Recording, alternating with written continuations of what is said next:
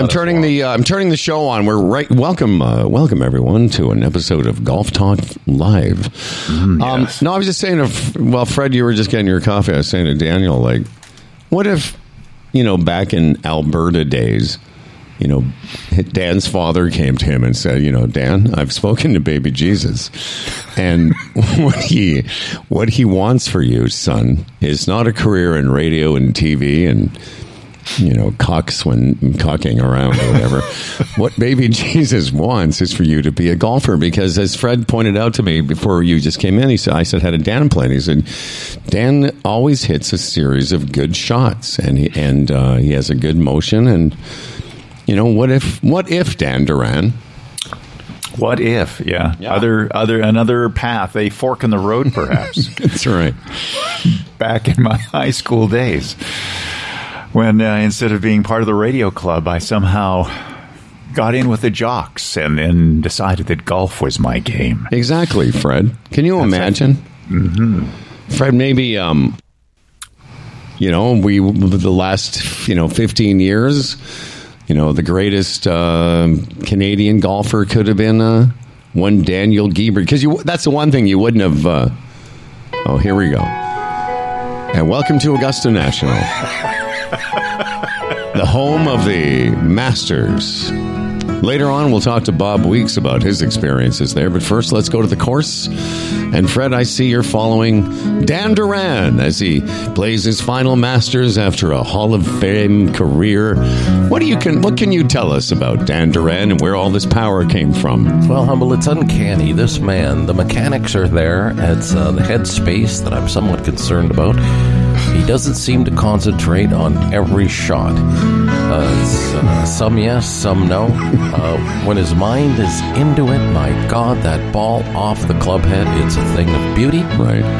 But sometimes he'll stand above that ball and he'll top it 4 times in a row. And it's hard to figure out exactly how that can happen. As I explained to him yesterday, I've never seen anybody top the ball and have it go straight up in the air 4 times in a row. And then, Howard, he bears down and he puts one on the green from 150 yards out. Fred, most golfers the rules state you're only allowed to carry 14 clubs. But we know our Dan Duran carries a 15th club. Does that mini driver ever come into play? Does he ever take out the number 1A wood? Howard. Yes, he Fred. uses it as his putter. He pokes it into the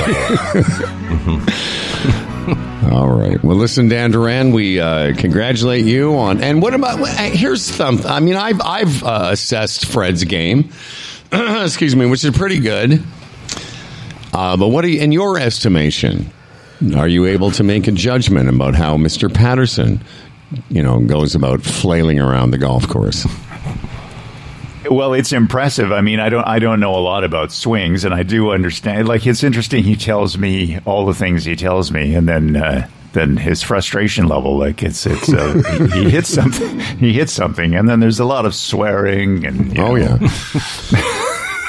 there's putting himself down and taking himself, and then in the end, it's some sort of offhand, light-handed remark, and he seems to forget about it for about a second or two. Well, but that's an assessment of his game. Yes, but what about the way he does? The thing about Fred is he will get the odd one in the air. Yeah, that's true. Yeah, I mean the way because he's a left-handed swinger. And, yes, he's a left-handed swinger. He swings. It's a different kind of look, and because it's left-handed. That's for sure. Yeah. Dan, do you know that what Canada has more than any other nation when it comes to golf? I'm guessing left-handed swingers. Or left-handed. Tell you what, just for, we don't call them left-handed swingers. Okay, we just call them left-handers. It's like, it's like talking to somebody who says, "I'm not really into sports games." Yeah, we could tell by that sentence. But he's a lefty. He's a lefty. Okay. He's a lefty, but right. Yeah, there's a lot of good in that swing. And every once in a while, he flails. The arms all happen, and the ball gets in the way, and it's fantastic. Well, I think you were probably the most. I don't know what Darren's final score was, but you were you consistently near the back nine. You kept, He was at the top of the leaderboard, was he? I'd say. As unorthodox as I am, I do a pretty good job of keeping the ball on the course. That's it. And that Howard taught me that. I did. And Howard, as I told you, Dan, along the way, Howard explained to me sometimes take that extra shot to save 3. And I sort of keep that in mind because a lot of guys make that mistake. They give themselves too much credit and they try to make shots they can't. That's exactly it. Yeah. And listen, kids, I know what you're thinking. Oh, great. They're talking about golf now. Then when they get weeks on, Humble's going to go crazy. I'll tell you right now, before we start the show, one of the greatest tips you can have if you're thinking about playing golf this weekend, this is universal. You're not as good as you think you are, so make decisions based on how good you actually are. This is it. And the idea, golf is all about not scoring... like making extraordinary shots. Golf's all about conserving scores. So when you're in trouble, get out of trouble, get back on the course. What you said a second ago about what Fred does, or maybe it was Fred who said it. When you keep the course in front of you, you always have a chance to shoot a lower score. But when you're going side to side or popping up top shots that go into the air, it's hard to score that way. But of course, that's not what you were doing there yesterday, Dan. But no. But that's a pro tip for you kids. Yesterday, as I said, I carded a lot of bogeys on that course. I had a lot of 5s. And I only get it out a couple of 100 yards off the tee, but yesterday, my sort of hybrid was working pretty good, so I found myself on the green like in 3 quite often. So, well, you think if you bogey, big time golfers are there in 2, but no, it doesn't even matter. Big time golfers can be there in 2 and still make bogeys. Here's the thing: if you bogey 18 of the holes on a par 72 course, you shoot 90. Yeah, exactly. Yeah, so. That's a decent score. The average male golfer handicap in North America is somebody that shoots close to the high 80s or 90s. That's the average. Mm-hmm. So most people aren't very good at this sport. In fact, we all suck at some level. But Dan, I'm happy. Here's the thing. I'm going to come up. I want to talk to you guys after, but I want to come up for a couple of days when Dan's there. And I would like to golf with you guys. 4 of us could go golfing. You wouldn't get all frustrated with our level of play compared to yours? Dan, I don't think you know me because I don't know. I really don't believe. I don't think you know me because ask Fred. When we golf, when I golf with him, I'm taking Fred's son golfing next Thursday. I'm the opposite of frustrated playing with players that aren't. I find it. I love it. I love playing with guys like you and Fred because then I can maybe I can help you a little bit, or maybe I can offer a tip or two to make the experience better for you. Mm-hmm. Well, I'm sorry. I was just going to say I've seen you do that, and I do appreciate it. But I don't know if I just didn't know in your heart if you're actually enjoying it. I love it. Because here's the thing: when I play with you and Fred and guys like that, for me it's fun because it's the opposite of frustrating for me, and I have no stakes in it. Do you know what I mean? I get the ball airborne, and you guys all go great shot, and I'm thinking to myself, well, that's not really a great job. Listen, I'm not enough around you enough. You give me technical pointers that on that day it's remarkable what they do for you, and then you don't golf for a couple of weeks and you just sort of forget them. What is easy to remember and retain is the strategy that you tell me. When I stand on the course, it's like, no, I'm not going to be able to carry that creek there. No, I'm going to play up to it, because if I try to carry it, now, 1 extra shot is going to be, as we said earlier, 3. And it's fun to do that. Listen, if you stay within your... And I hate that term. No, I love that term. If you stay within yourself, you have a decent... Absolutely you do. Okay. That's what I said. If you recognize your own abilities and are truthful, and you make decisions based on really what's your actual ability, can you carry that water? No, you can't. Right. But if you try, the 1 time out of 40, it might happen. But the other 39 times, you're making triples and doubles, and you feel like shit. Oh, yeah. Mm-hmm. And, and it, and it's funny all these years later, if you can more and more, my card doesn't have 100 on it, which I like, really. It still does quite often, but more often now than it used to. It's a 9. You know. And you have the ability on the courses you play to bogey or par almost every hole in the course. So if you only make a couple of really bad holes, a couple of doubles, you're going to shoot 90-something all the time.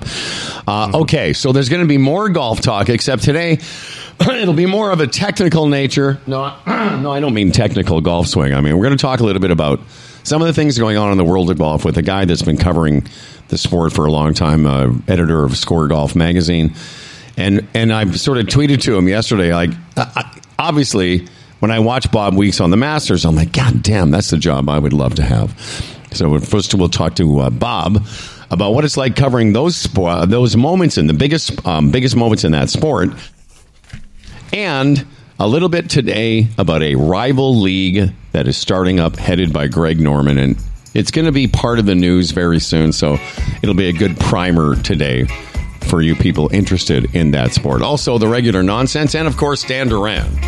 This episode of Hubble and Fred is being broadcast to the world from Hubble and Fred Studios in Brampton, Toronto, and the lusty shores of Lovesick Lake, and is brought to you by GigSky, the Retirement Sherpa, the Chambers Plan, Bodog, Health Gauge, and our newest sponsor, Hush Blankets, with their 100-night guarantee.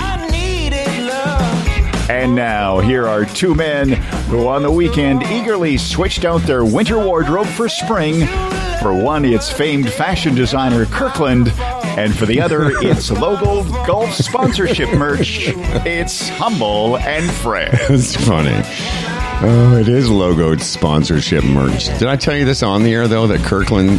Was this off the air? I said Kirkland makes really good golf balls now? Yeah. Dan, you're a big Kirkland guy. I can't remember if it was, maybe it was off the air. But Kirkland makes a version of the Titleist Pro V, which is, one of the top line golf balls. And of course, TaylorMade makes a similar ball. And I don't know what they are a dozen, probably $75 a dozen. But I can only imagine the Kirkland version of those balls is much cheaper. Well, Dan was down to, I think, 2 range balls. And not only that, Howard, not even range balls. I think he got them out of the lake after they had been, where we hit balls in front of the trailer. Yeah. Yeah, they were. Dan. They were white balls. They were white balls, but they had this yellowish color to them. Yes. They were waterlogged. And then, you know what? Just like, the gods were shining down upon him. We happened upon this pond, and Darren has a ball retriever, and he plucked out like 8 balls. Wow.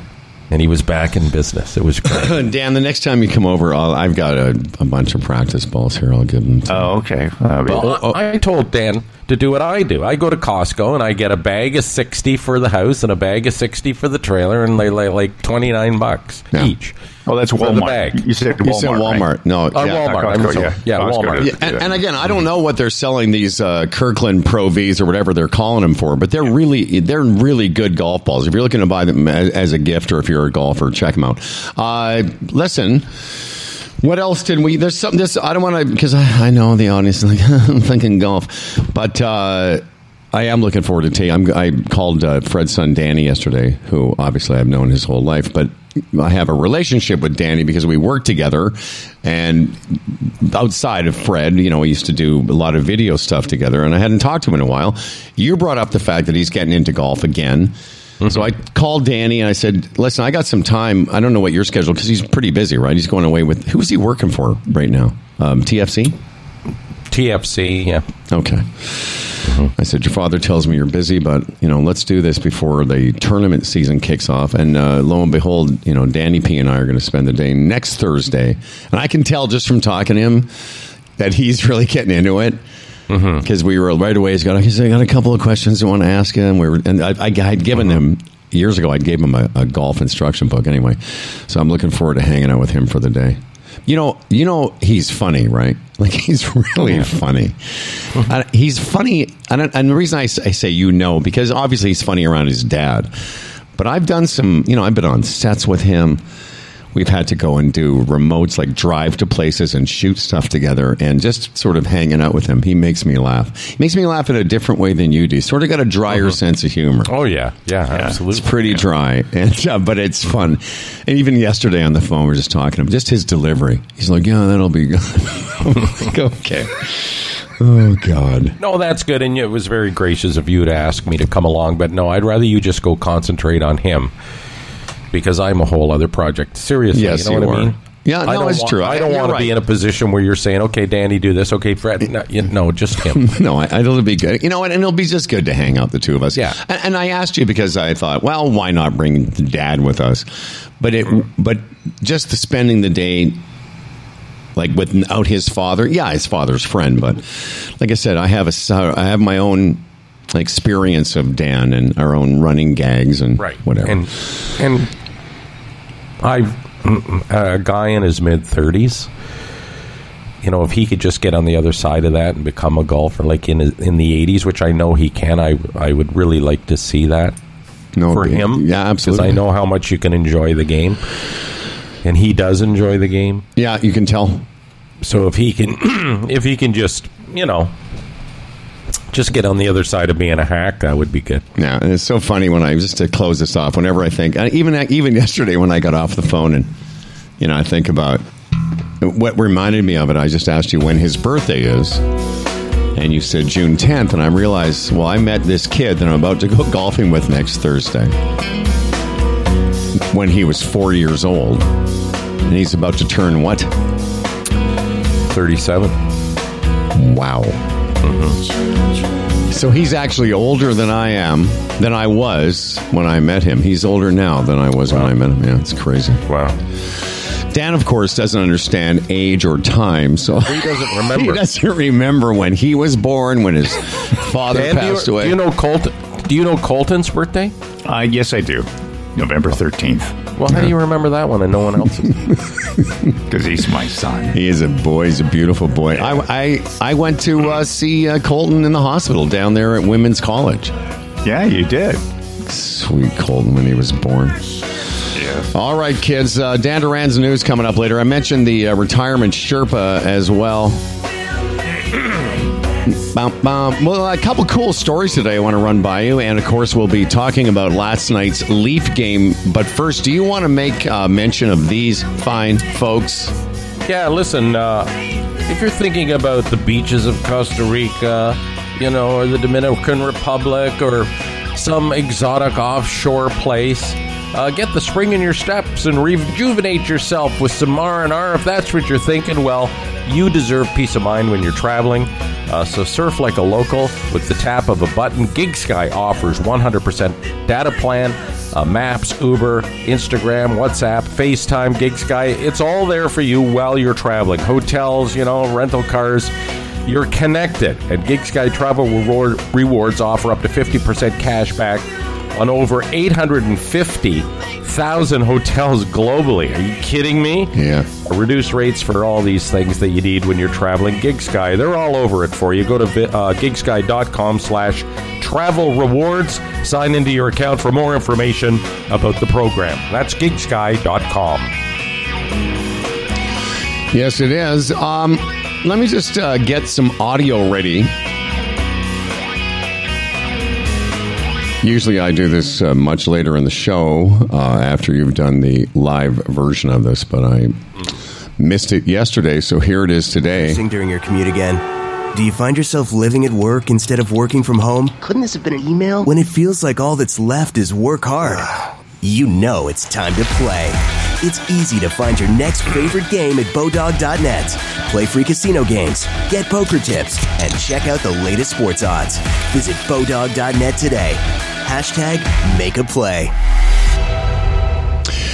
Not only do I want to mention that, but I would like to point out that one of our newest sponsors, I'm getting some interesting reactions. People have all heard about Hush blankets. You know, if you're concerned, like a lot of people, the quality of your sleep's important, and Hush Blankets is an industry-leading sleep brand. It carries a wide range of sleep essentials, not just the famous best-selling weighted blankets and mattresses.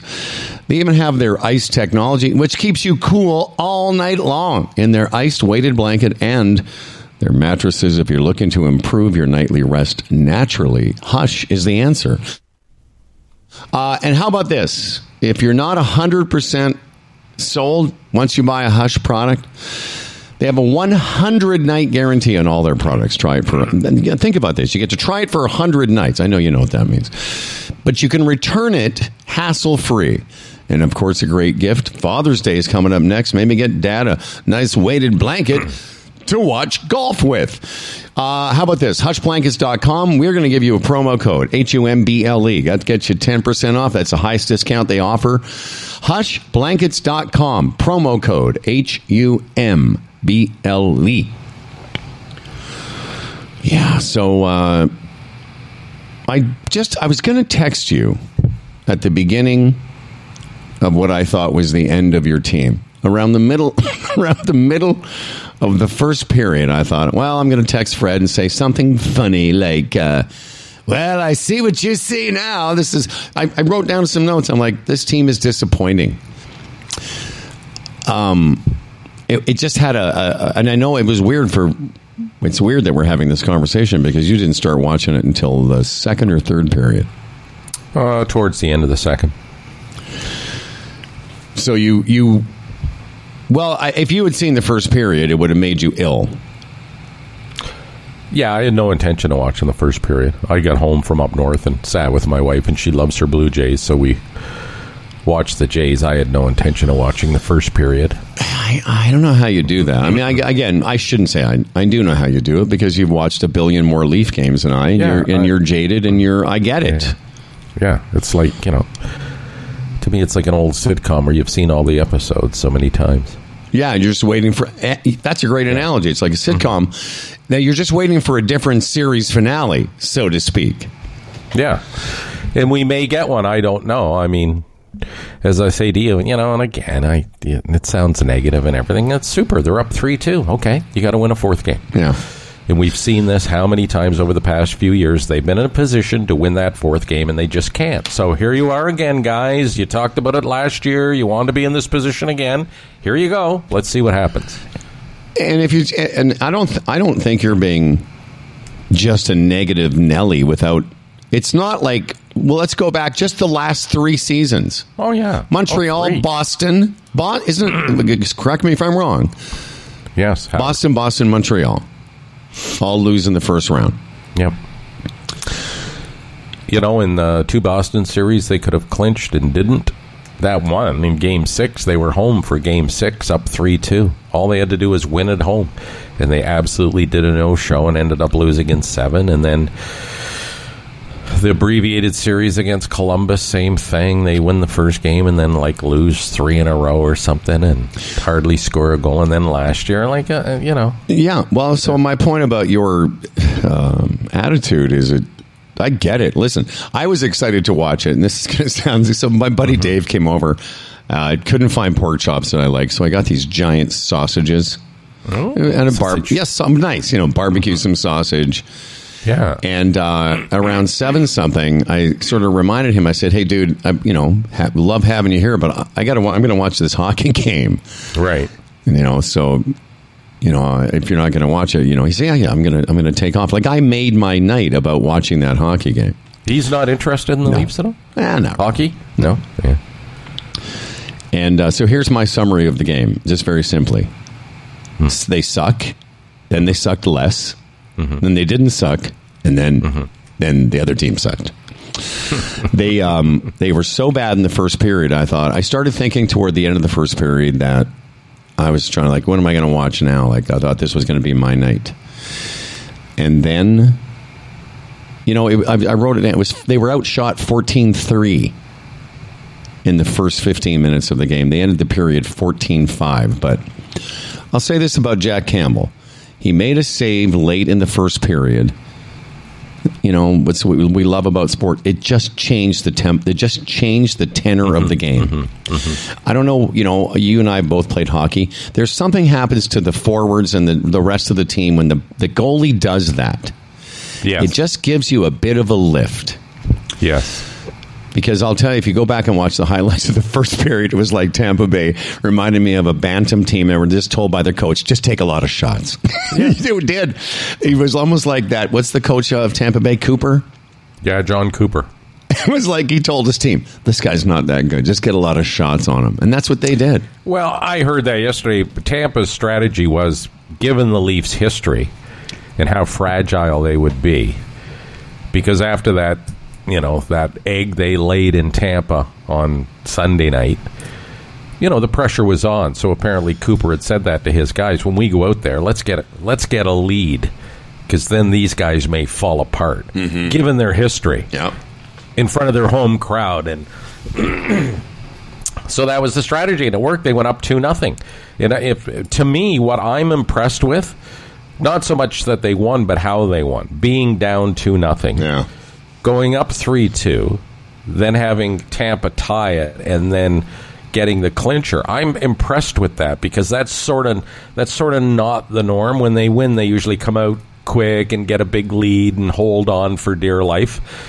This clawing back the way they did is something I haven't seen, against a really good team. So, who knows? So, well, by the time you started watching it toward the end of the second period, the die had been cast. Because I'll tell you, this first 10 or 15 minutes of the second period, I'd written down to write. I wrote to one to say to you, it's too bad the second period wasn't the first, because they got into a hole, and that fucking Stamkos is good. God damn it, he's good. And he was good again last night. He scored the first goal, and I actually said, God damn, Stamkos, stop being so good.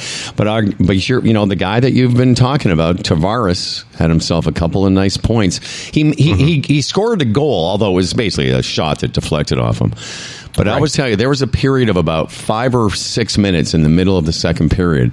The Leafs looked like a completely different team. And Tampa Bay, for the first time since I've been watching it, so a couple of games, looked like they couldn't handle what was being thrown at them, and it was all 5-on-5.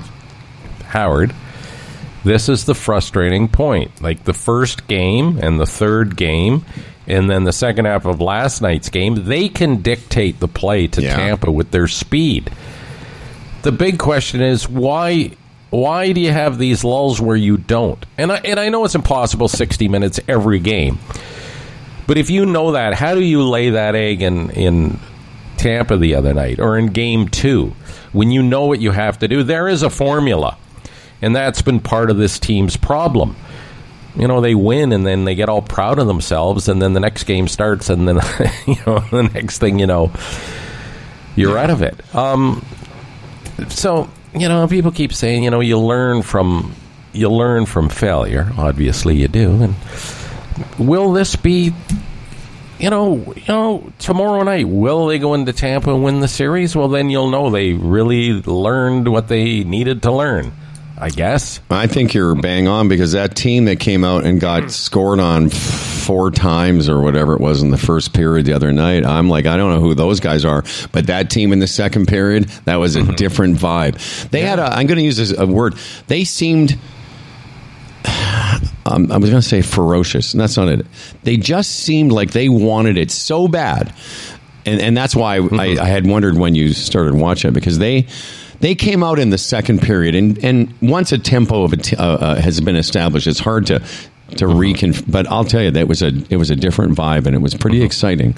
Even before they scored, you just got it could have been 10-2 last night. They had so many chances. They deserve to win.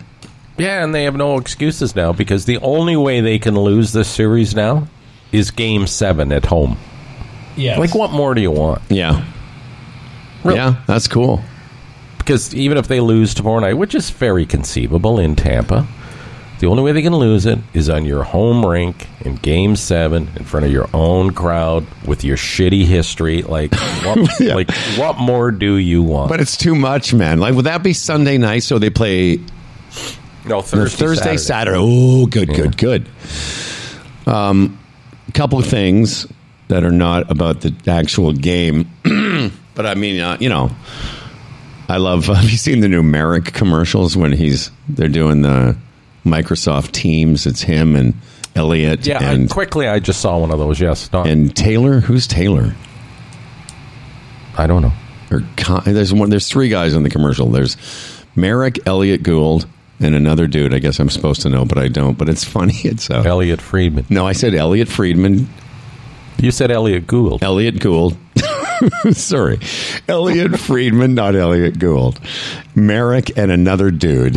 And it's cute. It's like, seeing Jeff doing little acting. It was cute. I like that. Speaking of Jeff's, it was Shawarma's birthday a couple days ago. I sent him a note. Oh, I was corresponding with Shawarma. Yeah, I called him yesterday. Because when it was 2-0, he said, I hope Dubas and Shanahan get fired. Oh, you did, eh? And at that point, I predicted when it was 2-0, and I hadn't tuned in yet. I said, Jeff, I wouldn't be surprised if the Leafs didn't score another goal this series, and then they go on to score 4. But hey, I've been wrong before. You notice that? No, you haven't. I sent him a note when I found out it was Shawarmi's birthday. And I left him a voice message, and he said, hey, I'm on a call. Can I call you back? Actually, he said, Poopy, I'm on a call. Can I call you back? I said, of course, Harry Bum. But Merrick's commercial I thought was cute. Another thing, there's a kid who came on. So Ron McLean starts it, and he was fine. And he throws it to some guy named Kyle. Oh, yes.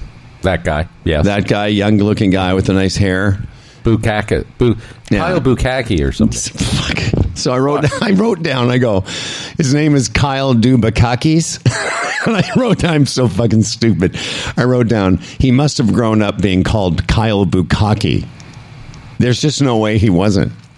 And I thought, does everyone think that every time they see, and now we'll go to Kyle Dubakakis or whatever. Again, I'm not making fun of his name.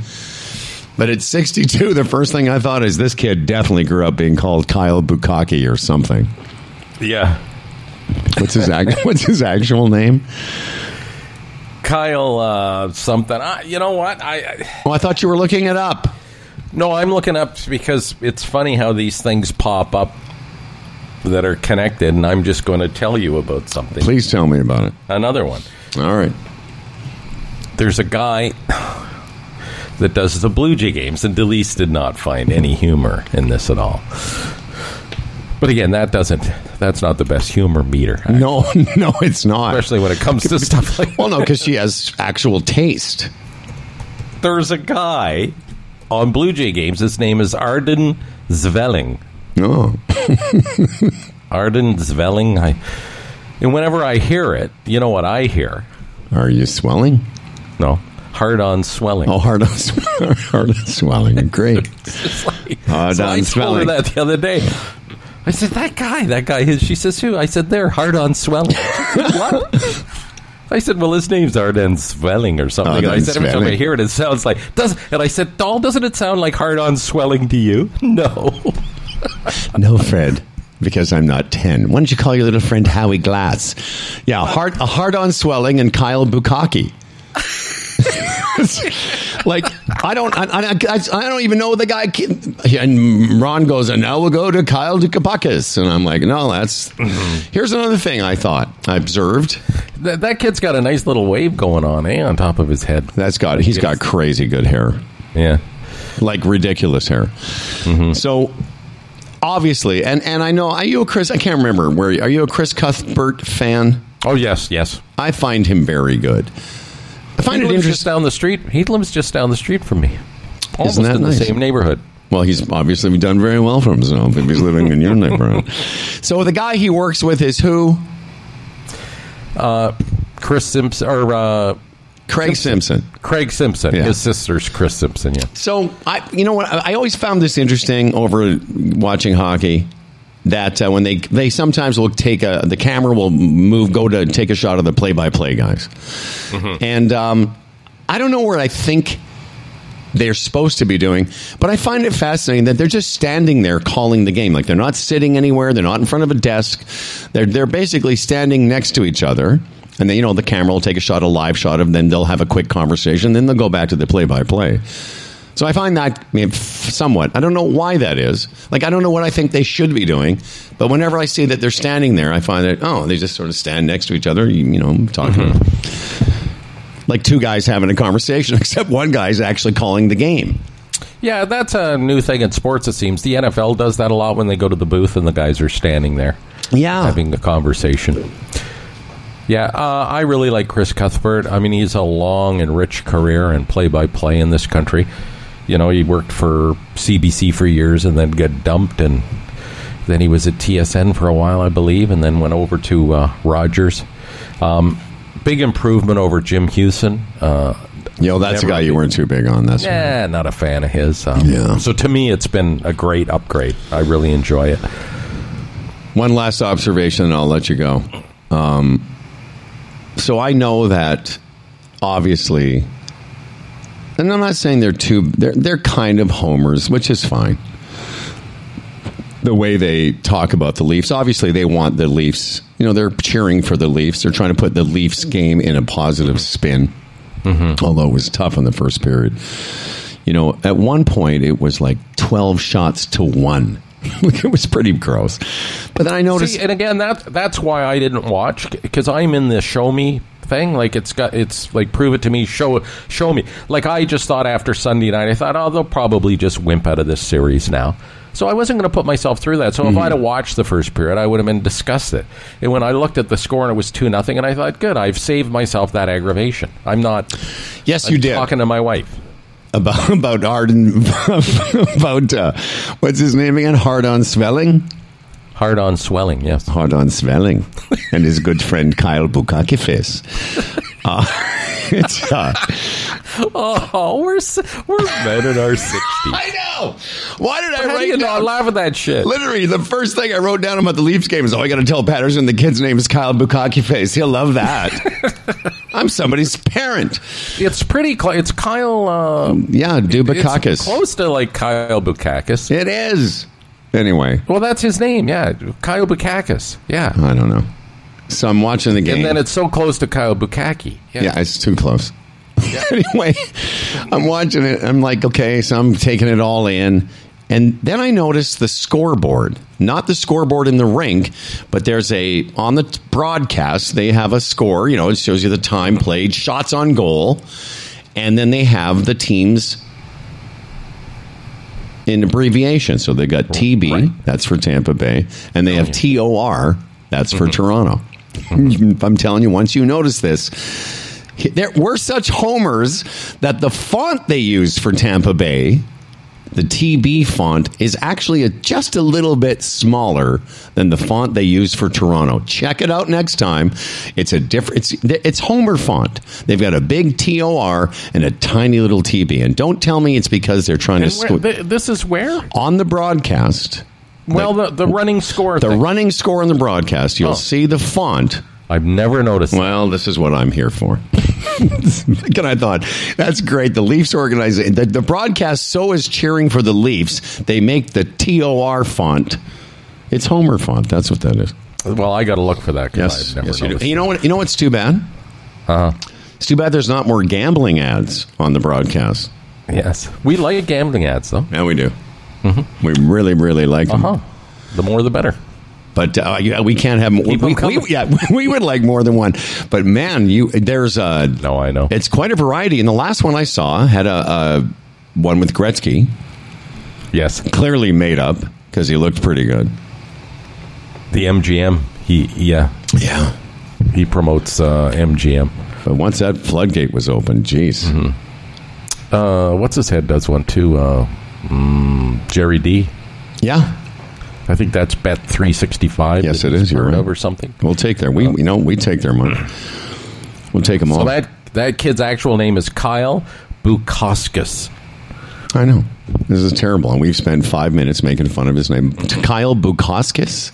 And we wonder why some of these guys won't come on the show. Hey, why don't we have Hard-on Swelling now? What? What's his actual name again? Kyle Bukakis. Bukakis. Yeah. Mm-hmm. Well, listen, man. I grew up with people calling me Howie the Turtle, Howard Glassass, Glassy, whatever, Glass Hole. I'm sure Kyle grew up with, being called Bukakis. Bukkake. Well, that I was going to say that too. Whenever I hear Ardon Zvelling, I think, tell me the guys at Sportsnet aren't fucking around with that name. Like, just tell me if that comes so easy to an old guy like me. What are these sharp minds thinking at Sportsnet every time this guy walks into a fucking room? That's right. Well, maybe not. Maybe it's just because you and I are immature asswipes. Well, I know. That's why you're my buddy, because I knew as soon as I saw that name, I'm like, I can't wait. I'm going to get the booster. I'm getting booster juice tomorrow, man. Have you been boosted? Are you 4 times vaxxed now? I'm a 4-timer, yep. Yeah, my buddy Stinky just got his. I booked mine yesterday. Couldn't have been easier. The portal was simple. I went to COVID-19 Ontario, and then I'm getting it done at a Shoppers over here on Brown's Line. I just found it, and again, I know we don't have any freedoms left in this country, and I know they're the worst country in the world, etc. Mm-hmm. But in this particular case, you think about the rollout of this vaccine. I mean, say what you want, it's a pretty successful thing that we've all just gone through. I got 4, and if there's 5, I'll get 5, and if there's 6, I'll get 6. Yeah. It's just simply doing your part. And, they announced yesterday in a lot of the places they're extending the mask mandate. I look at that, and I say, that seems reasonable. That seems logical. Mm-hmm. You go into a hospital, you go on transit, you wear your mask. That's not a lot to ask of the population. People might argue, how much good is it doing? Well, it's better than nothing, and they're just asking you to do that as a gesture of getting on the other side of this thing.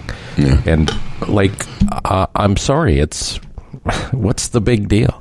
Just do it. Hey, have you done? I agree, and not even now. I'm not to be fair, perfectly honest and fair. I'm not really doing this for anyone else now. I'm just doing this for myself. I just want to stay.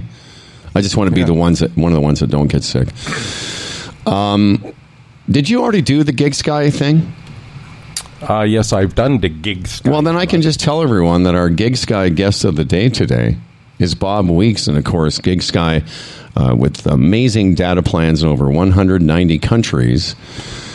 And Bob Weeks, for many, many years, I've admired him, and lately I've just decided that, I think I said this to you a couple weeks ago, I go, I've had a pretty good gig here, done this show for a long time, done some TV as well, do stand-up. I've got a nice thing going, but if there was one guy, I said to Fred, if there was just one guy's gig for a while I would have loved, it's to be the senior reporter and golf analyst for TSN. And I don't think about it very often, but every year in April, I sit there for 4 days going, that guy's got the greatest job a golf nerd like me could ever have. Welcome back to our program, a friend and a very, very good reporter and an analyst for many, many years. Please say hi to Bob Weeks. Bobby. Hello, Bob. Hello, gents. How are we today? Very good. I'm not the only one. All your golf buddies, even guys that aren't in the media, they've got to all be like, Bob, what's it like being on the set of the Masters for 4 days? It's pretty funny. I was actually, you said that I was walking down, I did a fitness class, and I was walking home along the street, and some guy stopped me and said, hey, you've got the best job in the world. No kidding, man. So, yeah. Good timing. But yeah, it's been a pretty good run. Well, when I first met you, you were the editor of Score Golf magazine, cool magazine. I always loved it. Great. I always found Score Golf, and I wished other golf fans had, appreciated it. The writing in it was great. The instruction articles were fantastic. Rubenstein was always bang on, one of the writers, and I got to know Bob a little bit. And was it something like, I think I've asked you this before, but were you a decent golfer that wanted to be part of golf, or were you a reporter in sports that just sort of fell into some golf? Yeah, I was never I'm never like a pro golfer by any means. I've been at times a single digit handicap. My handicap now is probably somewhere around 11 or 12. I was a guy who worked in golf as a summer job and knew a little bit about golf, and I loved to write. So I decided, what could I write about? So I sent a few stories into Score Golf magazine. At that time, the editor was a guy named John Gordon, and kind of right place at right time. But I'd like to think I'm more of a reporter / journalist first, and then a lover of golf kind of second. Yeah, and then to make the transition, it's one thing to write. It's another thing to stand in front of a camera. Yeah. No, it really is. I mean, people tend to be self-conscious, and it's a whole other world. So how did that transition happen? We started a TV show at Score Golf, and they just sort of threw me in the front of the camera. And then when I moved over, I sort of worked with TSN while I was still at Score for many years. And you're right, though. It was really one of the toughest things to do is when you're a writer. I could write 1,200 words, no problem. Mm-hmm. But when you're on television, you got to cut that down to like 50 words or whatever it is. So it's tough to say as much as you want to say in the short space of time. But yeah, I learned a good lesson early, and that's trust the cameramen. The cameramen know they can help you so much. And so I've had some good teachers along the way. And the key thing is to look comfortable doing it. And, that's a challenge for a lot of people. And I can say from having watched Bob a lot, again, every April I spend 4 days watching Bob through my gritted teeth going, oh my God. But I do admire what you do. And both Freddie and I have done enough stuff on camera to know that it's, it is a bit of a transition, especially if you're not, doing it all the time. I wanted to ask this of both of you because Fred's, of course, very, very deep in his hockey knowledge, and you're very deep, obviously, in golf. Do you worry sometimes when you're in those live situations, you're doing these live hits, where something might come up that you're not really sure of or you don't have the answer for? Like, I guess what I'm saying to both of you is, do you feel like you need to know everything or just, what you're going to be talking about in that segment? Maybe you could start, Bob. There's lots of times where you're doing something and you want to make a reference and you're not 100% sure if that's the right reference. But I did learn kind of early on that if you don't know, just kind of say you don't know. Because somebody out there does know and they're going to call you on it. Thanks to social media, I hear about that every morning. You make a typo or something and you get 40 tweets from someone telling you. Or old reliable, you quickly change the subject. Mm-hmm. but I mean, it's like that's a political tact, isn't it? Fred's never really been. I mean, you've never really done that stuff live, but still, sometimes when you get into a discussion about sports, you're like, okay, do I know this? Do I have this reference? But I always find you and lately our buddy Duthie and Graham Gillette. Yeah. And I want to get to him and broadcasting the Masters. But you know who I think has become, well, at least for me, not only one of the best golf analysts, but one of the best broadcasters. Well, two guys I love. We've talked about Rich Lerner. I think he's amazing. But I really think Chambly has come into his own. And I know in the golf world, he's kind of polarizing because a lot of guys don't like him. A lot of American golf fans don't seem to like him for the reason that I do, which is he's really smart. And there's a guy who can reference not only golf swing motion, but golf history and everything in between. He's a really fascinating guy, and I think a lot of PGA Tour players don't like him because he'll call them out, which is something they're not used to. Golf's a pretty law-ballish sport, I guess I should say, in terms when it comes to people critiquing you. And I think what Brandel has done is made himself one of those guys. Even if you hate him, you still like to watch him. Mm-hmm. And I have the distinct pleasure of being the guy who presented him with his trophy for the only PGA Tour event he ever won. It was the Greater Vancouver Open. I was going to say it was Vancouver. That's right. We broadcasted on TSN, and I happened to be the 18th hole announcer and gave him that. So I remind him about that all the time, and we have a good laugh. But he's a well-researched guy, well-read guy, and he does know the golf swing. And like you said, people love him or hate him, but they still watch him. Yeah, you'd like him, Freddie. He's a smart guy who says smart things and in a smart way. Like he seems to have a nice. I think he's got a good manner about him. Not that he's self-deprecating, but he's very deferential to other people on the set. He's not like a super know-it-all. Do you see you're kind of our age. I was going to say, do you see yourself retiring? But you love what you do, I'm assuming. So what's there to retire from? Yeah, the only thing would be that I'd like to play a little bit more golf. These last 2 years in the pandemic, I haven't been traveling very much.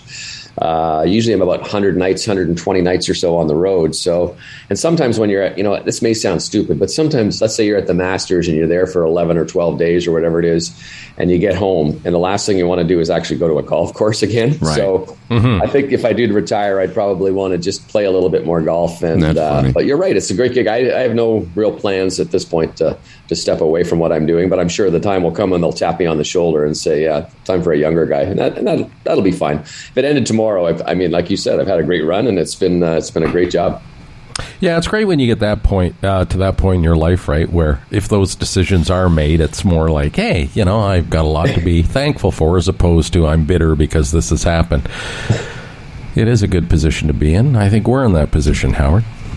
Well, you more than me, because I made an investment a few years back, Bob, that didn't work out well for me. I bought this stock called Divorce. And it was listed on one of the. I was told by my counselor, you should buy this stock, and it was a terrible investment. You know what, Howard? I invested in that stock twice. Oh, did you really? Hey, Wow. Bob, there was a bit of a controversy there at TSN during the Masters. Jeff O'Neill had given James Duthie instructions to get him a bucket hat, and apparently he didn't spend enough time getting the hat that Jeff wanted, and this became an ongoing thing. Were you part of that at all, or did you hear about this? It was really quite comical. I kind of got dragged into it. Yeah, I don't know if I can't remember if you've been to the Masters or not, Homer, but it's or Fred. It's an amazing place, and the souvenir building. It's like a Costco sized building. Yeah. When we walked in there this year, boy, if you didn't have COVID, you were going to get it in there because it was just like it was Masters logoed COVID, so it was very sweet. Exactly. Yeah. But we went to get these the first time we went in to try and get the hats. We just sort of said, okay, well, this is crazy. We'll come back and get it. And it turns out those bucket hats were the hot seller. And every year there seems to be something that's a hot seller. So when we did go back on Wednesday or Thursday, I can't remember what it was, they were gone. And right there, Duthie said, "Oh man, I'm in trouble now." That's right. So, and somebody somehow got one and ended up sending it to him, but yeah, O-Dog wasn't happy. He didn't like the replacement, which was just like a ball cap, like I'm wearing right now. That's right. It was pretty funny. Well, O's a good golfer, by the way. He's a really good player. No, I've told Howard, like, we're talking like scratch, right? Like one or two. Yeah. He's played in he belongs to the club where I am at Weston, and he's played in the final of the club championship before. So I love that. It's funny. I've been playing your golf course for years. I've played in the Willie Park probably 10, maybe more, 15 times. I played just recently started playing in the senior division of it. But it's a fantastic. It's one of my favorite golf courses in the city that not everyone knows about. But let's talk about something else. I put out on Twitter last night. I said, "Oh, I'm really looking forward to catching up with Bob Weeks, talking some golf."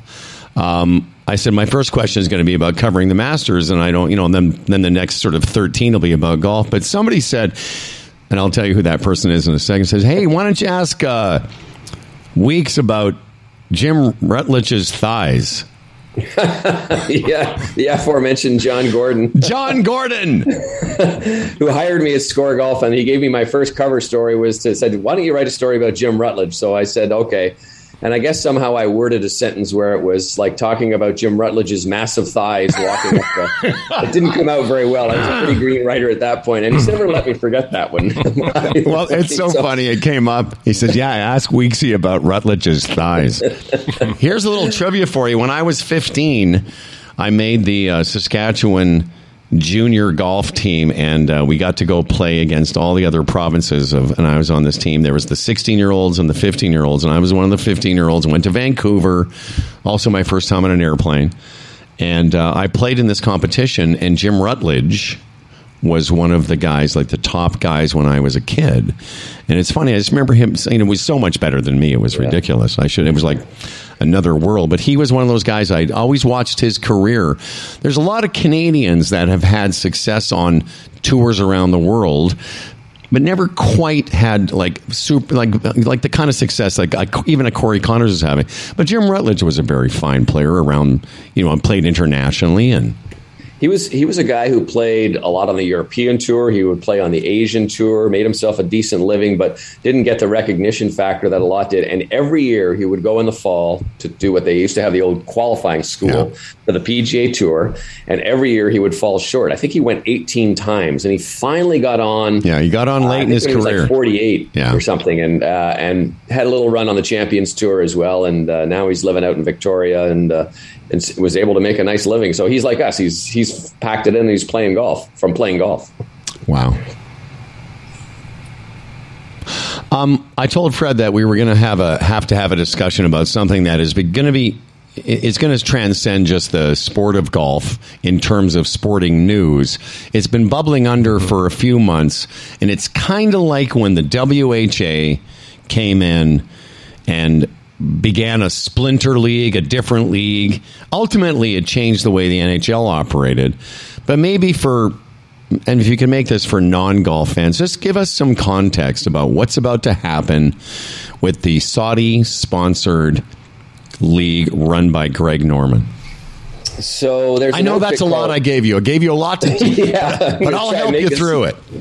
I'll try and make this as simple as I can. But essentially, Greg Norman is heading up something called Live Golf. And for those who don't know what Live is, L-I-V is 54, I think, in Latin. So it's like a score, perfect score if you birdied all 18 holes. Anyway, They've started up a league that's been backed by the Saudis to the tune of billions of dollars, and they want to create a rival league. It started off as they wanted to join with the PGA Tour, but they wanted to have this rival league, totally new way of presenting a tournament, 3 rounds, 54 holes, and everything would be a shotgun start, only 48 players, and massive amounts of money, $25 million at each tournament. And there would also be a team element of it, as well as an individual element.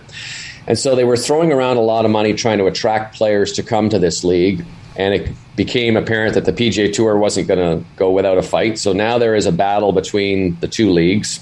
There was actually some breaking news last night because the Saudi-backed league, the Greg Norman League, let's call it, is going to start in June, same week as the Canadian Open in England. And a lot of PGA Tour players asked for a release. They must get a release to play in that.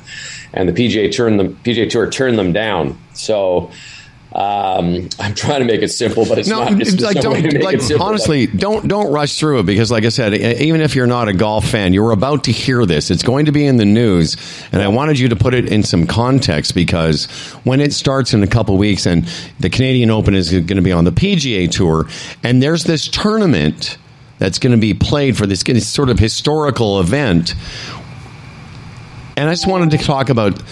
First of all, it's like everything else in America. It's going to go. There's lawsuits already started.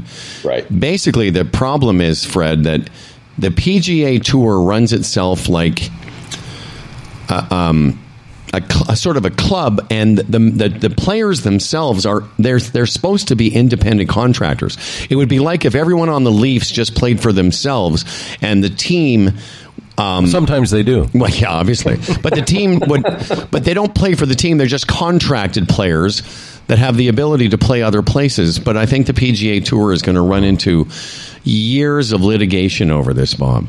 This is going to end up in the courts. And the first tournament, we'll see what happens. There's still a lot of stuff going on behind the scenes. But essentially, a number of the top players have signed deals to go and play on this tour. And we're talking big deals. Right. Phil Mickelson is perhaps the best known right now that we assume he hasn't come out and said he was paid apparently $30 million to go and play in this league. There's only going to be 8 tournaments this year. They're going to gradually ramp it up over the next couple of years. And for a number of, it's a decision you have to make based on more than just money, because there's also the morals of where this money is coming from. And if you are a player, let's say you're sort of a fringe player, or you're a player who's later in his career, and someone comes to you and says, hey, you play this tournament, and you have a really good chance to win $800,000, $700,000, $1 million, because that's the way the prize distribution is. There's only 48 players. You might say, yeah, you know what? I think maybe I should go over and play in that league. So I think it's going to be a lot like the WHA, just like you said, Howard. It's sort of like Bobby Hull going over to sign with the Winnipeg Jets, right? And I think you're going to see some players who have been regular stalwarts on the PGA Tour go over and play in this new league. Well, from what I understand, Mickelson needs that money to cover his gambling debts. Does he? Does he not? Like that. I read that story too. That's staggering. There's a book coming out next week that's been written, an unauthorized biography that claims that Phil lost $40 million over a 4-year period, sports gambling, and there's apparently a lot more in that book that's going to come out, and it's really not painting a good picture of Phil. That's almost what you lost with those water filters, right, Howard? That's funny. I was wondering where you were going to go. What scheme are you going to pull out? I mean, I know this. Listen, I don't know why I've been apologizing since the start of the show, because I'm part of the show too. So today I want to talk about this. This thing is going to reconfigure this PGA Tour in a way that we may not. I think it's going to, like this word that marketers use, it's going to disrupt things. How that ends up, Bob, who knows? But I think when I sort of make this face, whenever I hear people talk about, well, you know, the questionable Saudi regime and where their money comes from, but we're not saying that all of us, but there's lots of people, Americans, that are complicit and do business with the Saudis when it suits them. So that argument, that doesn't hold up. And that's one of the things when I see Chambly, that's his opinion, that, you know, you shouldn't be playing for dirty money. And the pushback's always, well, you know, let's not kid ourselves. There's lots of dirty money in America. But I think more legacy-wise, I think it's going to hurt Phil Mickelson. I think it's going to hurt his place in the history of the game. I think that's part of what it is going to do for a lot of these guys. We're still waiting to see if Phil is going to play next week in the PGA Championship, which he's the defending champion. Defending champion, and arguably had one of the greatest wins. You know, a 50-year-old guy winning a major championship, and now everyone's sitting around. First of all, we don't even know where he is. He's sort of gone into hiding, and we're not sure if he's going to play. So I think you're right that the legacy that Phil has created will probably dry up a little. But why, fellas? Why? Well, it's the same way with the WHA. Okay, so you go to your WHA, and in Bobby Hull's all-time stats list. I'm trying to make this as it's not the same, but it's sort of similar. So you've got Hull's NHL career goals, and then you've got his goals in the WHA. Oh, so you mean from that standpoint? From the point of view, not necessarily image. Well, this is not doing great stuff for Phil's image for sure, but because he spent most of his life on the PGA Tour, he won PGA Tour tournaments and majors, and and then all of a sudden now, so are these tournaments going to be part of his legacy? I don't know. I mean, it's hard to. One of the reasons a lot of guys don't want anything to do with his tour is because they want their legacy. Rory McIlroy wants to be compared to Jack Nicklaus and Tiger Woods, not a bunch of guys on a secondary tour. It's interesting. You guys make those comparisons, but again, at the end of the day, as Bob said at the beginning, when somebody's dangling that kind of money really is not possible to make on the PGA Tour, like, why wouldn't you? Yeah. It gets back to that whole thing. What if you were in that position? What would you do? It's easy to to comment on what somebody else is going to do, but I see it. I mean, I think going back to the beginning, what Howard said is true as well. This thing is going to end up in the courts. The lawyers are going to get rich, and we'll see what happens. But I think you're right. I think this is going to pressure the PGA Tour to change a little bit about the way it operates, the product it produces. There's a lot of good things that this league has thought of that I think the PGA Tour will end up bringing in to their operation, and perhaps we'll see down the road they'll join up just like the WHA did. So, Bob, give us, just in our last couple minutes, if I'm going to let you go here, give me some names beside Mickelson, and give me your sort of final thoughts on where you think these players are going to shake out. Well, the guys that keep getting mentioned, Sergio Garcia, Martin Keimer, Lee Westwood, there's not a ton of guys in the U.S., but there will be some names. Bubba Watson is the name. Now, I don't have any information confirming all these guys, but I think these are the names that you keep continuously hearing. There's a guy named Jason Kokrak, who's a PGA Tour player, a pretty good player. So those are the guys you'll probably see over there. It's just going to be a question in the next couple of weeks. Kevin Na's number guy. Exactly. So it's not exactly the top of the world rankings, but it is notable names. And I think it's a start for these guys. Yeah. We'll see where they go. But I think more than anything, we're going to see this fight out in the courts. And and we'll see where it ends up. It's like the WHA started. Yeah, they gave Hull $1 million for 5 years. It was huge money back in the mid-'70s, early 70s. But they also gave a bunch of other guys money. And I think eventually some of the guys in the NHL said, wait a second, I'm better than that second-line guy. Right. I want to get that money, and that's what's going to happen. Because the first couple of tournaments will go, and they'll find out that Robert Garrigus, some journeyman, made $3 million, and guys are going to go, I kick his ass like 3 ways from Sunday. This Live Golf League is not going to run out of money. No. I'll tell you that. And, times change and things evolve. Like golf and the world's a smaller place. They should probably embrace it and make it work as opposed to go to the courts. Yeah, I agree. And I don't know how it would come together, except that, as a golf fan, I want to see the best players in intense competition more often, even though, like, I watch golf. Fred knows I watch basically one afternoon a week. I watch golf. Sunday afternoon, I know between 3 and 6, there's going to be an outcome. And in golf, it's pretty exciting. Last week was great. The lead changed hands 3 times in the last 9 holes. But, really, that's me, and I'm a super fan. But I'm way more interested this weekend when Scheffler and some of the big names are back and Spieth is playing, and it just makes it better. And this league is going to have eventually, hopefully, guys like that playing all the time. Right. 48 of them, smaller field. There's a lot of guys that are great guys and great golfers, but do they draw people to the TVs? Do they draw people to sell tickets? Probably not. So, one other question. You guys said the if I'm correct, the first tournament is the same weekend as the Canadian Open? Yes. Is that what you said? Yes. In England, yeah. How much of a hit is that for the Canadian Open? And what's with this tournament? It deserves better, does it not? Yes. It does. And the Canadian Open's got a really good field this year. I don't think there's a lot of guys who will play in that tournament in England who would have been in the field. Like Phil hasn't played the Canadian Open since 2004. Okay. So he wasn't going to come anyway. And they've got I think 6 of the top 20 in the world. They've got Scotty Scheffler, who's number 1. Rory's coming back to defend. It's at a great golf course down the road here at St. George's Golf and Country Club. So I think the RBC Canadian Open will be just fine. Yeah, I was going to. It's funny because I love St. George's, and I played Glen Abbey on Friday, and it was so cold and windy and brutal and just crap. And I thought it's interesting that because this has been the home of the Canadian Open for so long, but St. George's, Hamilton, when they move it around a little bit, for me it just makes it more interesting. And I think in a weird way, correct me if I'm wrong, I don't know that tour players necessarily love Glen Abbey, not because it's not a great golf course, because it's one of the toughest on the PGA Tour.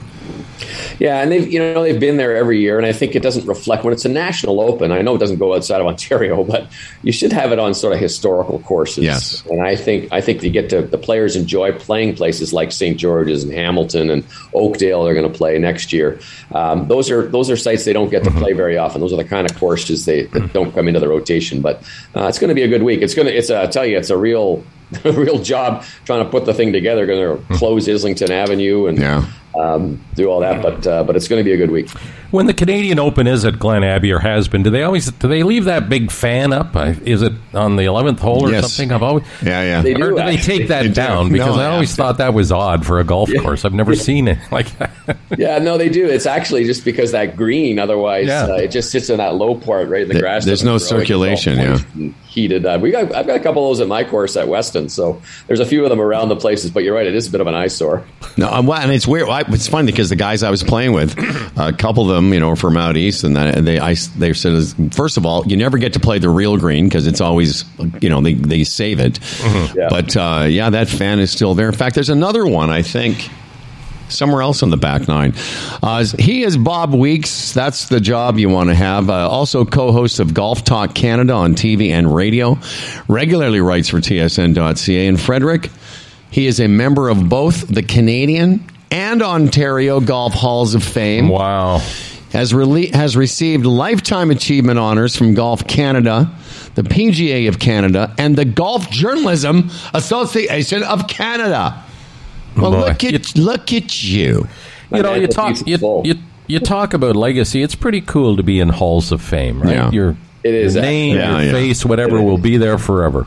It's scary. I will forever be known as being the guy with the highest handicap in the Canadian Golf Hall. That's great.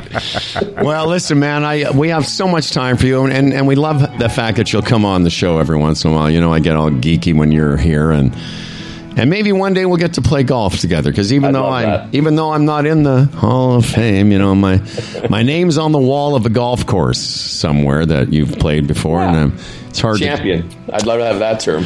It's funny because every time buddies of mine go and play that old course I used to be at, they always take a picture of themselves with my name on the wall. And they're like, look. That's great. Anyway, always good to talk to you boys. You're lots of fun. And well, we can be. Weeksy, can I call you Weeksy now? Weeksy! You can. All right, Weeksy. Take care, brother. Next time, maybe next year, because we've had Duthie on all the time. It would be good to get you on maybe just before the Masters, and you can set it up for us. This is Bob Weeks, everybody. Thanks, Bob. See you, Bob. Thanks. My name's on the wall of a bathroom. Yes, down here. down in this bathroom. Oh, God. He's got a gig, man. That's a good gig to have. Although I like what he said, too. You know, I get it. You know, you spend all that time on the road covering golf. The last thing you want to do when you go home is go to another golf course, I guess. Mm-hmm. I guess. Yeah, that may not apply to everyone. No, it wouldn't apply to me. Yeah. I had an interesting. We're waiting for Tim Niblett. There's a guy that loves the game of golf. Here's a couple quick tidbits. You know, in April 25th to May 1st of this year, there was 412,000 flights. I think in Canada in that 1 week, which is up 17 times year over year. 17 times. The reason I mention it, too, is just in terms of the idea of people just being that much more comfortable with the whole process of flying and going places, which, of course, is why the gig sky is so much more important now. I know we've already talked about it. We got the retirement Sherpa just checking in here. Let's get him comfortable. There, you know, he should be in a Hall of Fame. He is in a Hall of Fame. He's in the Raymond James Hall of Fame. He's in the is he already? Every year at convention. I would have gone to that dinner. Yeah, every year at the convention, the Raymond James convention, they only have a few awards, and Tim always gets Mr. Congeniality. And the coolest shirts. I won that as well. Good morning, everybody. He always gets he's the nicest. Tim Niblett. Let me get your music here in a second. How's your mic sound? Your mic sounds great today, actually. Are we doing okay? I did double check. I got the computer running in time this time. I think we're all good. Dude, it's all warmed up. All right. Here we go. Timmy, how are you acclimatizing? Good? Oh, I'm doing fine. I mean, this is home, right? I had a super busy day running all around, and it ended up at Scotiabank Arena, as you may or may not know. What? Yeah, he was there. At the game. You went to the game? Wow. Wow. I don't know if you were listening earlier, Tim, but of the two of us, Fred or I, who would you have thought most likely to watch the whole game? And it turned out it wasn't Fred. I know the answer to that. And after the first period, I was wondering if spending all the money on the 2 tickets and really looking forward to it and bringing a good buddy was a good idea. Hey, Tim, what was the atmosphere like in that? Because, you know the stories about Toronto and arenas and how the crowds aren't necessarily very good. What was it like when they fell down 2-0? It must have been pretty quiet in there last night. Well, it was certainly no Florida Gators football game, Fred, of course, right? But, no. The energy was really great throughout, but understandably it was a little lower after a couple of quick goals and a couple of dumb penalties. And, yeah, I know Howard was running off the numbers. I mean, I think it was like 18-4 in shots. No, I was. Here's what I did. I noted because I started watching that scoreboard with the extra big Toronto font, and And I start seeing like Tampa Bay 8-1, Tampa Bay 12-1. At some point, with 5 left in the first period, it was 14-2 or something. But what I was going to ask you about the atmosphere too, Tim, the moment that Campbell stopped that third goal, it should have been 3-0. It's funny, you could see the team got a bit of a lift, but it's almost like the crowd got into it. Just a little bit. Just enough to make it seem like all wasn't lost. Because there was a moment or two there, midway through that period, I was just said to Freddie, I'm like, I got to find something else to watch tonight now. I'm surprised he wasn't one of the 3 stars after the game, because to hold it off for 1 goal with all those shots for the last, what were we at, 53 minutes of the game, I think, or something, right? So... that was absolutely amazing. But the crowd was rocking, of course, and it was electric. And the thing that frustrated me in the first period, and we've heard it before, but these guys can be gods for the rest of their lives in Toronto with a couple of series wins along the way. How do you come out that flat? I know the other team's good.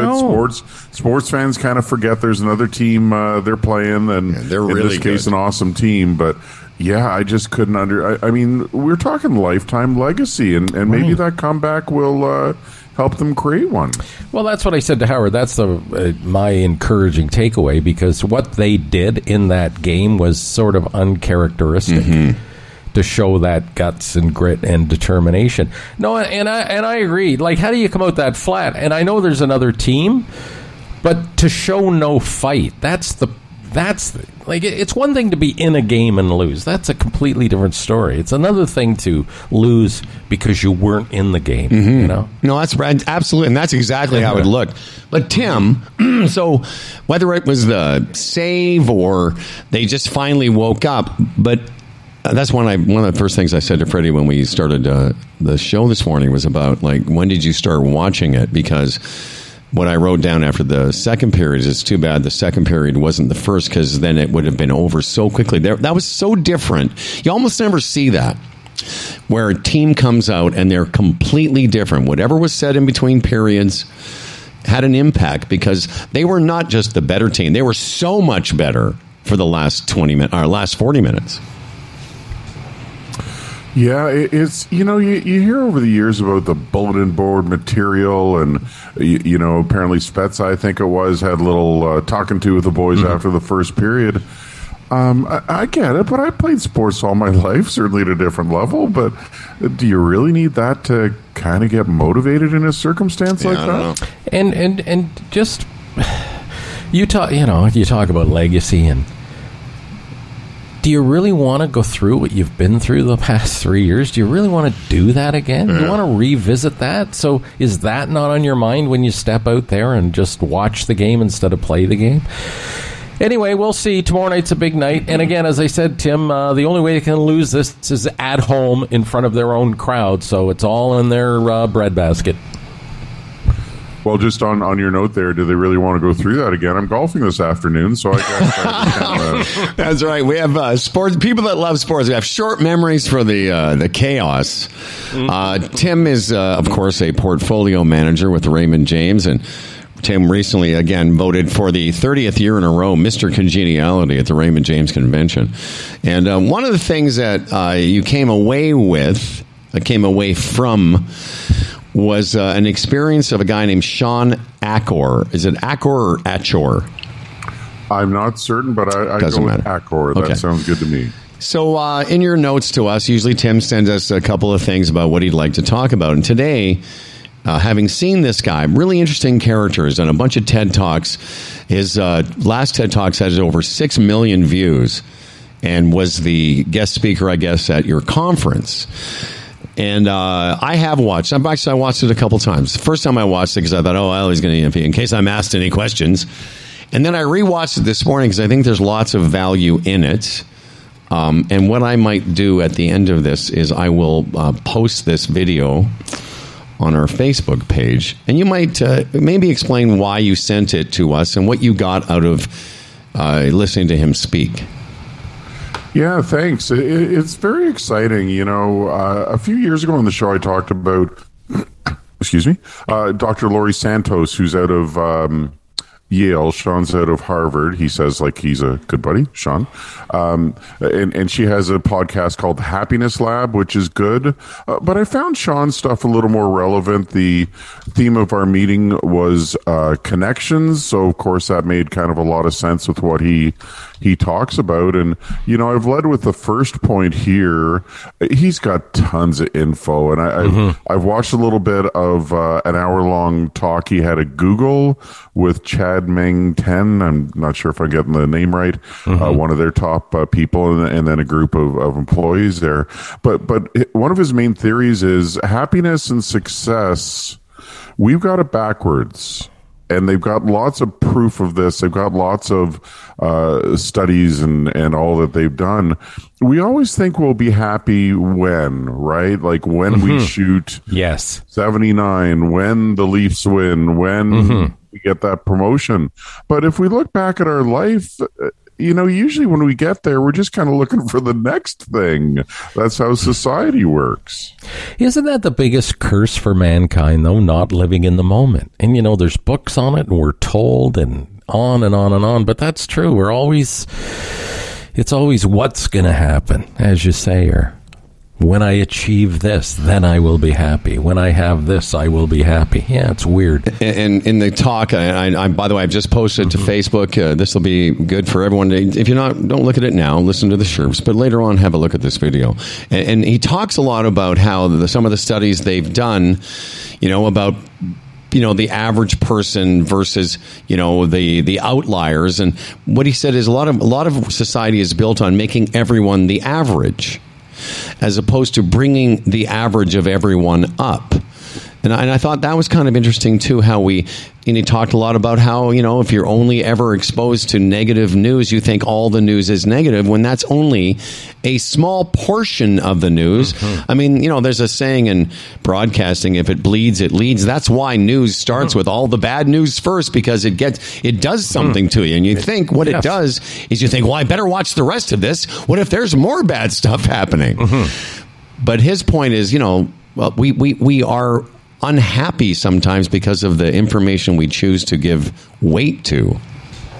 Or the people we choose to hang around with, right? I mean, we did that little 7-second experiment. I won't describe it more so that you can enjoy it on the video, but and I've always intuitively known this, and I'm sure many people do. We don't eat food we don't like. We don't have a drink we don't like. Why do we hang around with people whose energy doesn't kind of energize us, right? We all know there's different people in our lives that we vibrate a lot better with, that we feel better. And there, again, studies, surveys, whatever the right terminology is, experiments that show that wirelessly emotions transfer from person to person. And you put here, I mean, you can have everything and have nothing. And there's so many examples of that where we find ourselves looking at people who we perceive have everything, usually money, and seem to be miserable or unhappy or take their own life. It's quite the phenomenon. You also put here 2 minutes a day. What does that mean? Sure. So the have everything, nothing. I think I borrowed that from the Buddha, from my Buddhist teachings there. Yeah. But it's so true. And his example was when a small town kid from Waco, Texas, first goes to Harvard. These are all privileged people, lots of money at a very prestigious school, and most of them were unhappy, and many of them had depression and all. So. And of course, we all know people, hopefully, that don't have that lifestyle, but are super appreciative of things. So the 2 minutes a day part, I mean, what can you do specifically to make this happen? And it can be as little as that. And one of his examples was just every day, start your day off sending a little gratitude email to somebody that you know, somebody you like, somebody you admire. And that just sends those positive ripples into the pond for you and for everybody else. Well, and then you've got an idea here for me and Howard, start a happiness group. Yeah, oh yeah. Well, I didn't want to tell you. I already started one, but no one wanted to join ours. or you didn't want to tell me. No, I did. I said, hey, Humble and Fred are starting a happiness group. Just nothing but crickets. But, a lot of what, again, I watched it on your recommend, and I rewatched it this morning, so I'd have some references. But he talks a lot about a few of the things we talk about in the world of golf psychology, and one of that is to be to feel gratitude for the experience, where you don't get so wrapped up in the results, which can make you miserable. And being miserable as a golfer seems counterintuitive, because you're out there in this world and you're supposed to be enjoying yourself. But as Tim and I, and you know, Fred, there are moments when it's very frustrating. But I know a guy whose whole thing is about you can mitigate frustration in golf and in life if you remember that most of what you have is okay. And that, you know, and what this fella says, what Sean Acker guy says, is gratitude, journaling about at least one thing you're happy about, taking time to meditate, which is, you know, sort of table stakes for people nowadays with the stress we've all had the last couple of years. Just really simple stuff that, as he says, in 21 days you can rewire your brain. And if I may add to that, because I've been putting it in practice, and I understand this, it's just, you know, the world, we have too much information now. I think it's a job to not take in too much, because there's nothing you can do about 99% of it. So why let that clutter your mind? Yes. I mean, too much information can just, you know, like, obsess you and take your mind to the wrong places. And I get it. You just, you know, it takes discipline. It really does in these times. It takes discipline to get to fix your head. It really does. Well, you know, they say the old apple a day part, right? The adage for that. And I'd suggest that mentally you want to have an apple or two every day as well, whether it's watching an interesting, valuable email, reading a book, video, whatever. But yeah, if we can spend that 2 to 5 minutes a day just working on our mental input ourselves, and Sean would say, there's a proof in the pudding, all those around us will benefit from it as well. Yeah. You know, the thing about being, as you say, you mentioned earlier in this talk about being around people and in situations that are negative. You know, somebody said to me recently, it's really true, you can't pull up somebody else's socks. You're really only responsible for pulling up your own. So, you know, if you're in a toxic relationship, you're in a job that's not working for you, or you're doing something in your life, you know, I don't know, whatever it is that, you know, in my case, as you both know, like I knew that things weren't working for me when it came to alcohol, so I stopped it. And yeah, it took some discipline, but it ultimately was the best thing for me. And I think a lot of people, as you know, what Fred did, he's removed himself from social media. That takes discipline, but you're ultimately happier for it. I think that sometimes instinctively, and Sean kind of makes this point, we know as human beings what we sometimes should be doing, but we don't always have the discipline to do it, which is why you need a guy like the Retirement Sherpa. See, I'm going to make a super segue here and bring it back to super segue. You need a guy like the Retirement Sherpa to give you the guidance and discipline to make the right choices to improve your financial life. Why are you yelling at him? I don't know. I just got excited at that sentence was ending. I saw what you did there. That was pretty impressive. Thanks, pal. Maybe you can, you know what, you can tell me how much you enjoyed that when we have lunch tomorrow. Absolutely. And, you know, I am in a Hall of Fame already, the North Oakville Men's Touch Football Association Hall of Fame, which, you know, I'm very proud of. Yeah. Yes. Wow. Yeah, well, Fred and I are in the Men's Touch Your Own Ball Hall of Fame. That's basically... I was a finalist for that, but that must have been the year you guys I thought you were going to say you were in the Foot Locker Hall of Fame. You should be. I should be that, for sure. I'll tell you, all the things I've loved to do over my life, touch football might be right near, if not at, the top of the list. Yeah, it's a fun afternoon. Yes, sir. It was a blast, that's for sure. Certainly enjoyed it, met lots of great people, and I'll meet lots of great people at Glencairn during our shotgun start this afternoon. That's exciting. Yeah, I'm going to see you this afternoon during Ladies' Day, and then, of course, Nibs and I are having a pretty high-level lunch tomorrow. Some pretty high-level shit happening. You know, we can't talk about it right now. Okay. Tim.Niblett at Raymond James. Thanks. Tim.Niblett at RaymondJames.ca. All right. Yeah, my pleasure. Great seeing you guys. Good morning, Dan. Have an awesome day, all. All right. All right. Thanks, Timmy. There's Tim Niblett. What a nice man he is. I've sort of let this get away from me. Again, I have to be probably over at the hospital to have my pus boil. Well, go. Volcano. Just go. I'm going to wrap things up here with Dan. I got to get going, too. I have another show to record. Well, it's 9. I got a couple of minutes, and the thing is... When's pus time? Are you leaving for a pus... Well, the appointment's 10:30. They want me there at 9:45. Oh, let's get out of here, then. Okay, in a couple of minutes. Sure. Let's do Dan Duran, and then we'll go. I'll do one story. Yeah, do one story. And you've done everything you need to do? You're all caught up? No, I haven't, as a matter of fact. We're quite behind. All right, well, let's do that. Another thing. Let's do that. Let's do a little bit of that. I'll do one as well, and then we'll be finished.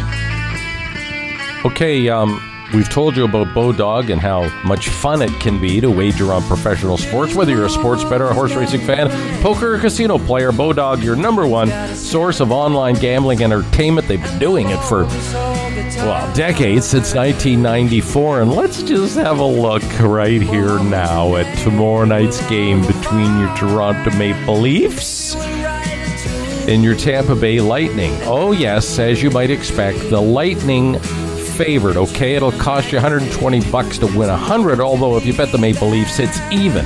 Once again, the over-under 6.5. But you can understand that. Amalie Arena, crucial game 6, and the Lightning, a slight favorite.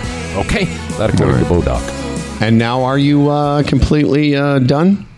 No, I can also tell you about the Chambers of Commerce Group Insurance Plan. Okay, why don't you hold that? Hold that for a second here. Let's get Dan Duran started, and then in between, because we have a title sponsor for Dan Duran, and then we'll get to the Chamber Plan. Now, here's to a fella named Dan Duran, a hell of a guy with a hella big wang, the quintessential anchor man. His voice is nice and low.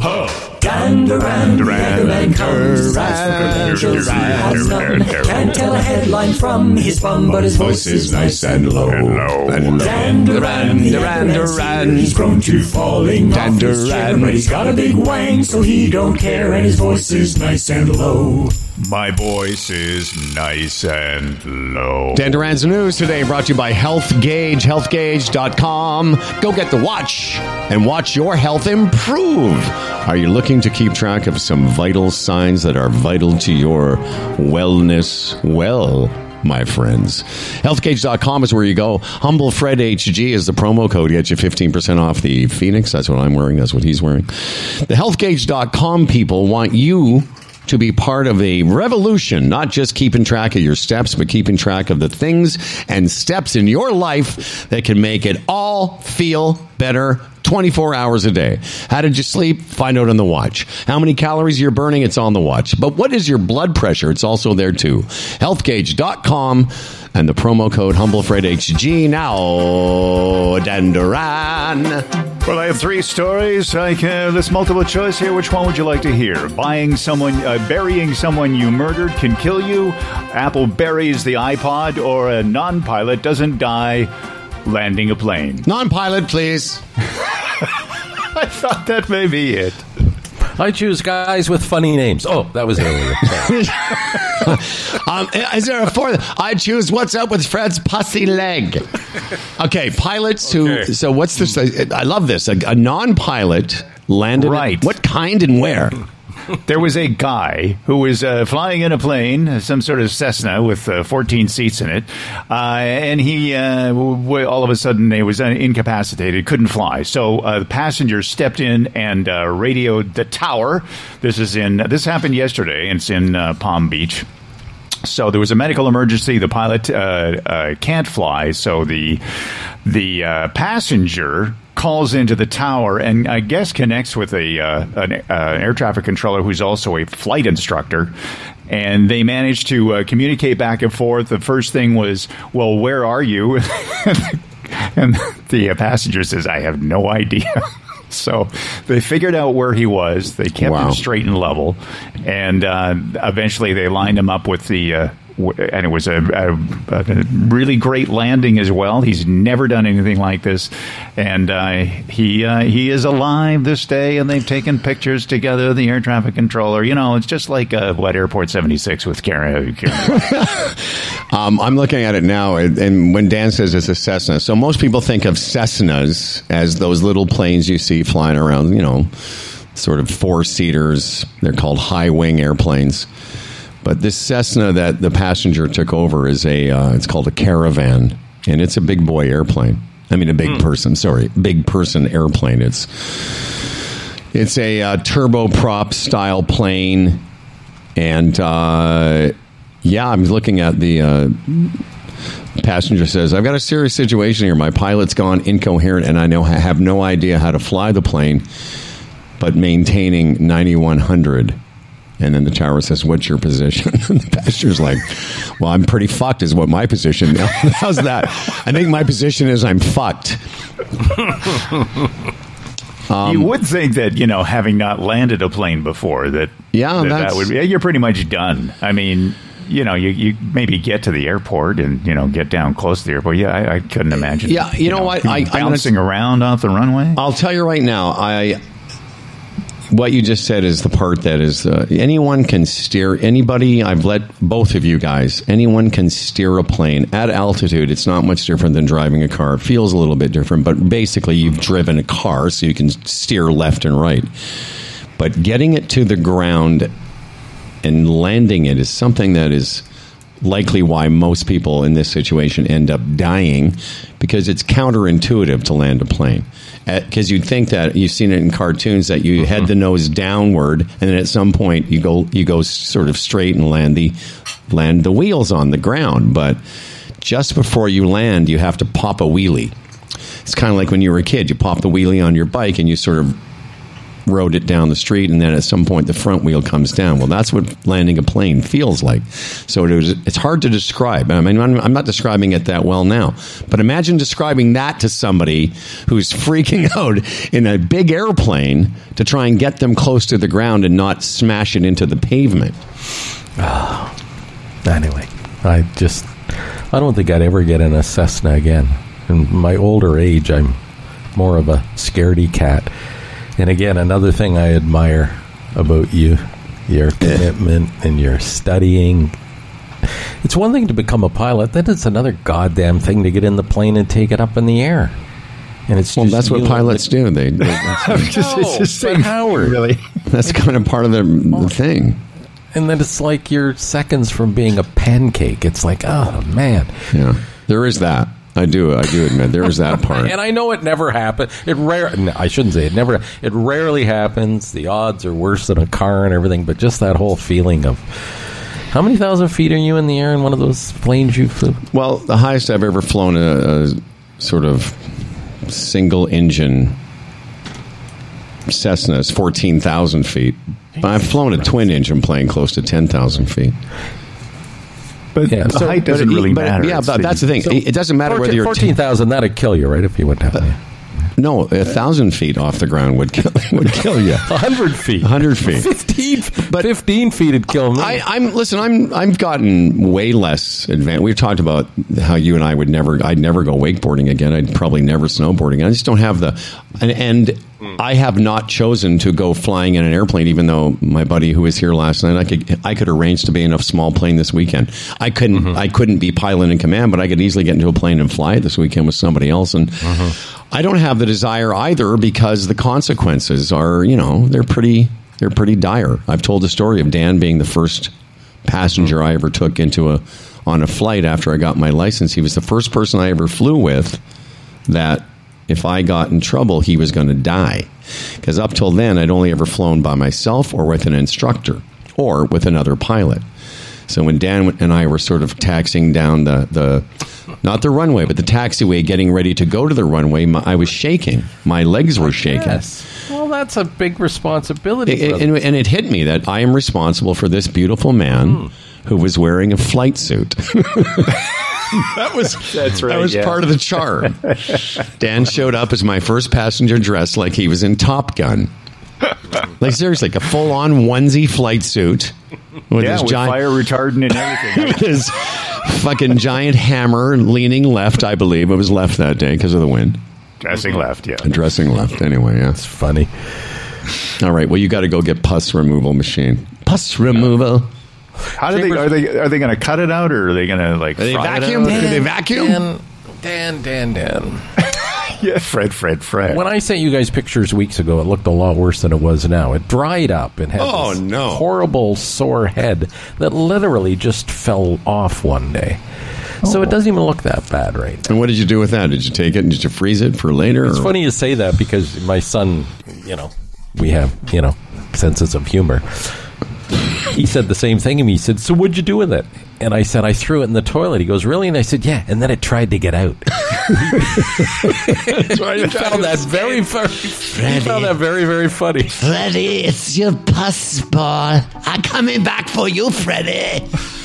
Tomorrow there's there's a metric ton of emails. Humble and Fred at humbleandfredradio.com if you want us to read any questions you've got about this week's show. There's a bunch of stuff. I'm sorry, what did I miss? Chambers of Commerce Group Insurance Plan. Okay, let's do that first. But I was going to say there's a bunch of stuff from Tony's appearance. There's a few others. And tomorrow, basically just it's me and Freddie and Dan and Mike and your emails. Again, humbleandfred at humbleandfredradio.com. What about a chamber plan? Chambers of Commerce Group Insurance Plan, Canada's #1 group benefits plan for small business. Go there today, chamberplan.ca. If you're just wondering about this thing, look at the testimonials all across the bottom. They're fantastic how this has worked for several small businesses across this great land of ours, this great free land of ours. Freedom! You can get a free quote. It's, prescriptions and dental insurance and all sorts of therapies that are available. They have a HR component now. We heard about that a couple of weeks ago. A mental health consideration, obviously, through these COVID times where people have just been, literally screwed over and need some help. Yeah, it's there for you. The Chamber of Commerce Group Insurance Plan, chamberplan.ca. All right. Thanks to Bob Weeks.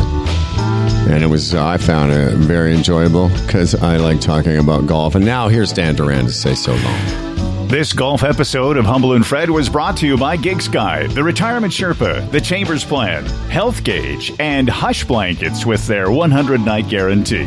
For Humble and Fred, I'm Dan Duran, and remember, listen tomorrow for a ton of content. Take a load, please. Like and subscribe. Pulling out jobs and jamboree handouts, 2 turntables and a microphone, bottles and cans, or just clap your hands, Where's that?